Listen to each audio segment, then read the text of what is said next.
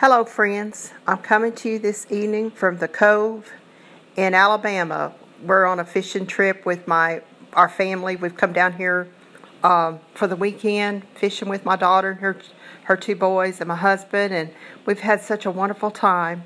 Every one of us has caught a fish, at least one fish, and my oldest grandson, he loves to fish, and we have caught so many fish, cleaned them and ate some last night for supper, and then got a lot more to clean in the morning, and so headed home tomorrow.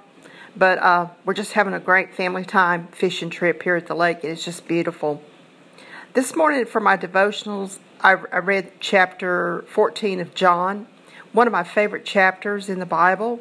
And in John the 14th chapter, in verse 1, it says, "Let not your heart be troubled. Ye believe in God, believe also in me." That's the King James Version. This is one of my favorite scriptures, as I said, because so many times in life we are troubled by so many different things that can trouble our minds. And I don't know about you, but I'm a great worrier.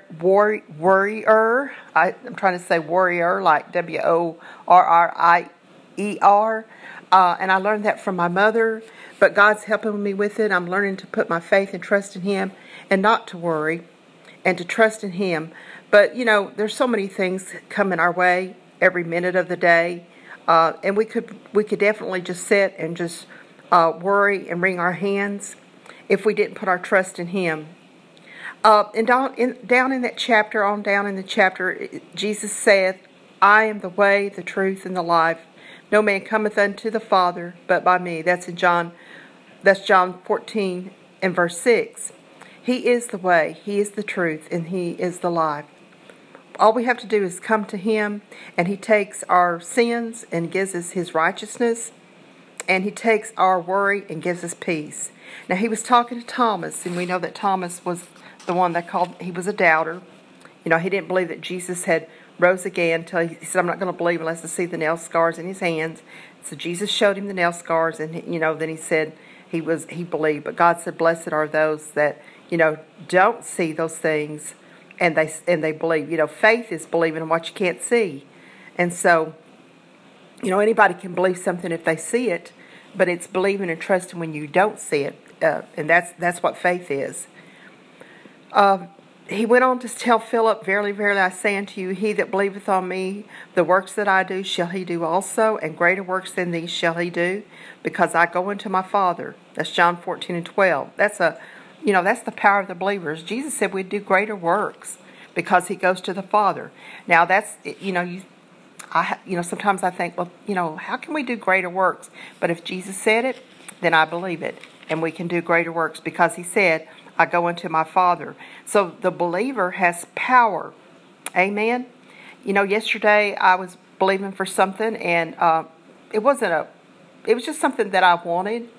And I just told the Lord, I just prayed a simple prayer. Said, "Lord, I'd really like to have such and such, and I believe and trust You that I'm going to get that." And I forgot about it, and about 5 minutes later, I had it in my hand, what I was believing and trusting God for. It didn't take long at all. God can do a quick work. Sometimes it's a process, and sometimes it takes a while. But yesterday, God answered my prayer within, I would say, 5 minutes. So, He's just a wonderful God, and I just thank Him for His blessings, that He always hears me when I pray. Jesus, and this goes along with the verse that I was going to read next. Down in the chapter, verse 13, this same chapter of John 14, verse 13. "And whatsoever ye shall ask in my name, that will I do, that the Father may be glorified in the Son." I asked it in His name, and He gave it to me. Praise God. I thank the Lord for His blessings, for answering my prayers. He said, "If you shall ask anything in my name, I will do it." Not that I might, but He said, "I will do it." That's John 14 and 14. That's the answer is promised to us. And Jesus says the work of the Holy Spirit, the Spirit of truth, the Holy Spirit is the Spirit of truth, is to comfort us and bring all things to our remembrance. That's in verse 26.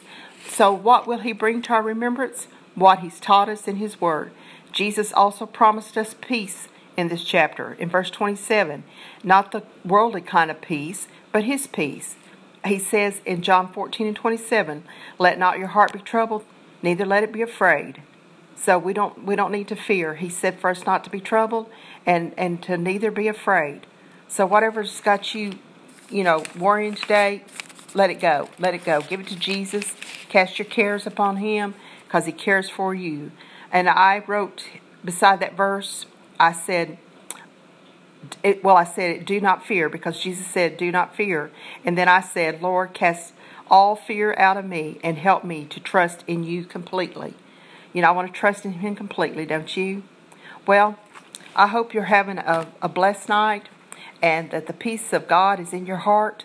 If you don't have the peace of God, all you have to do is invite the Prince of Peace into your heart, which is Jesus Christ. He's the way, the truth, and life, as I said earlier.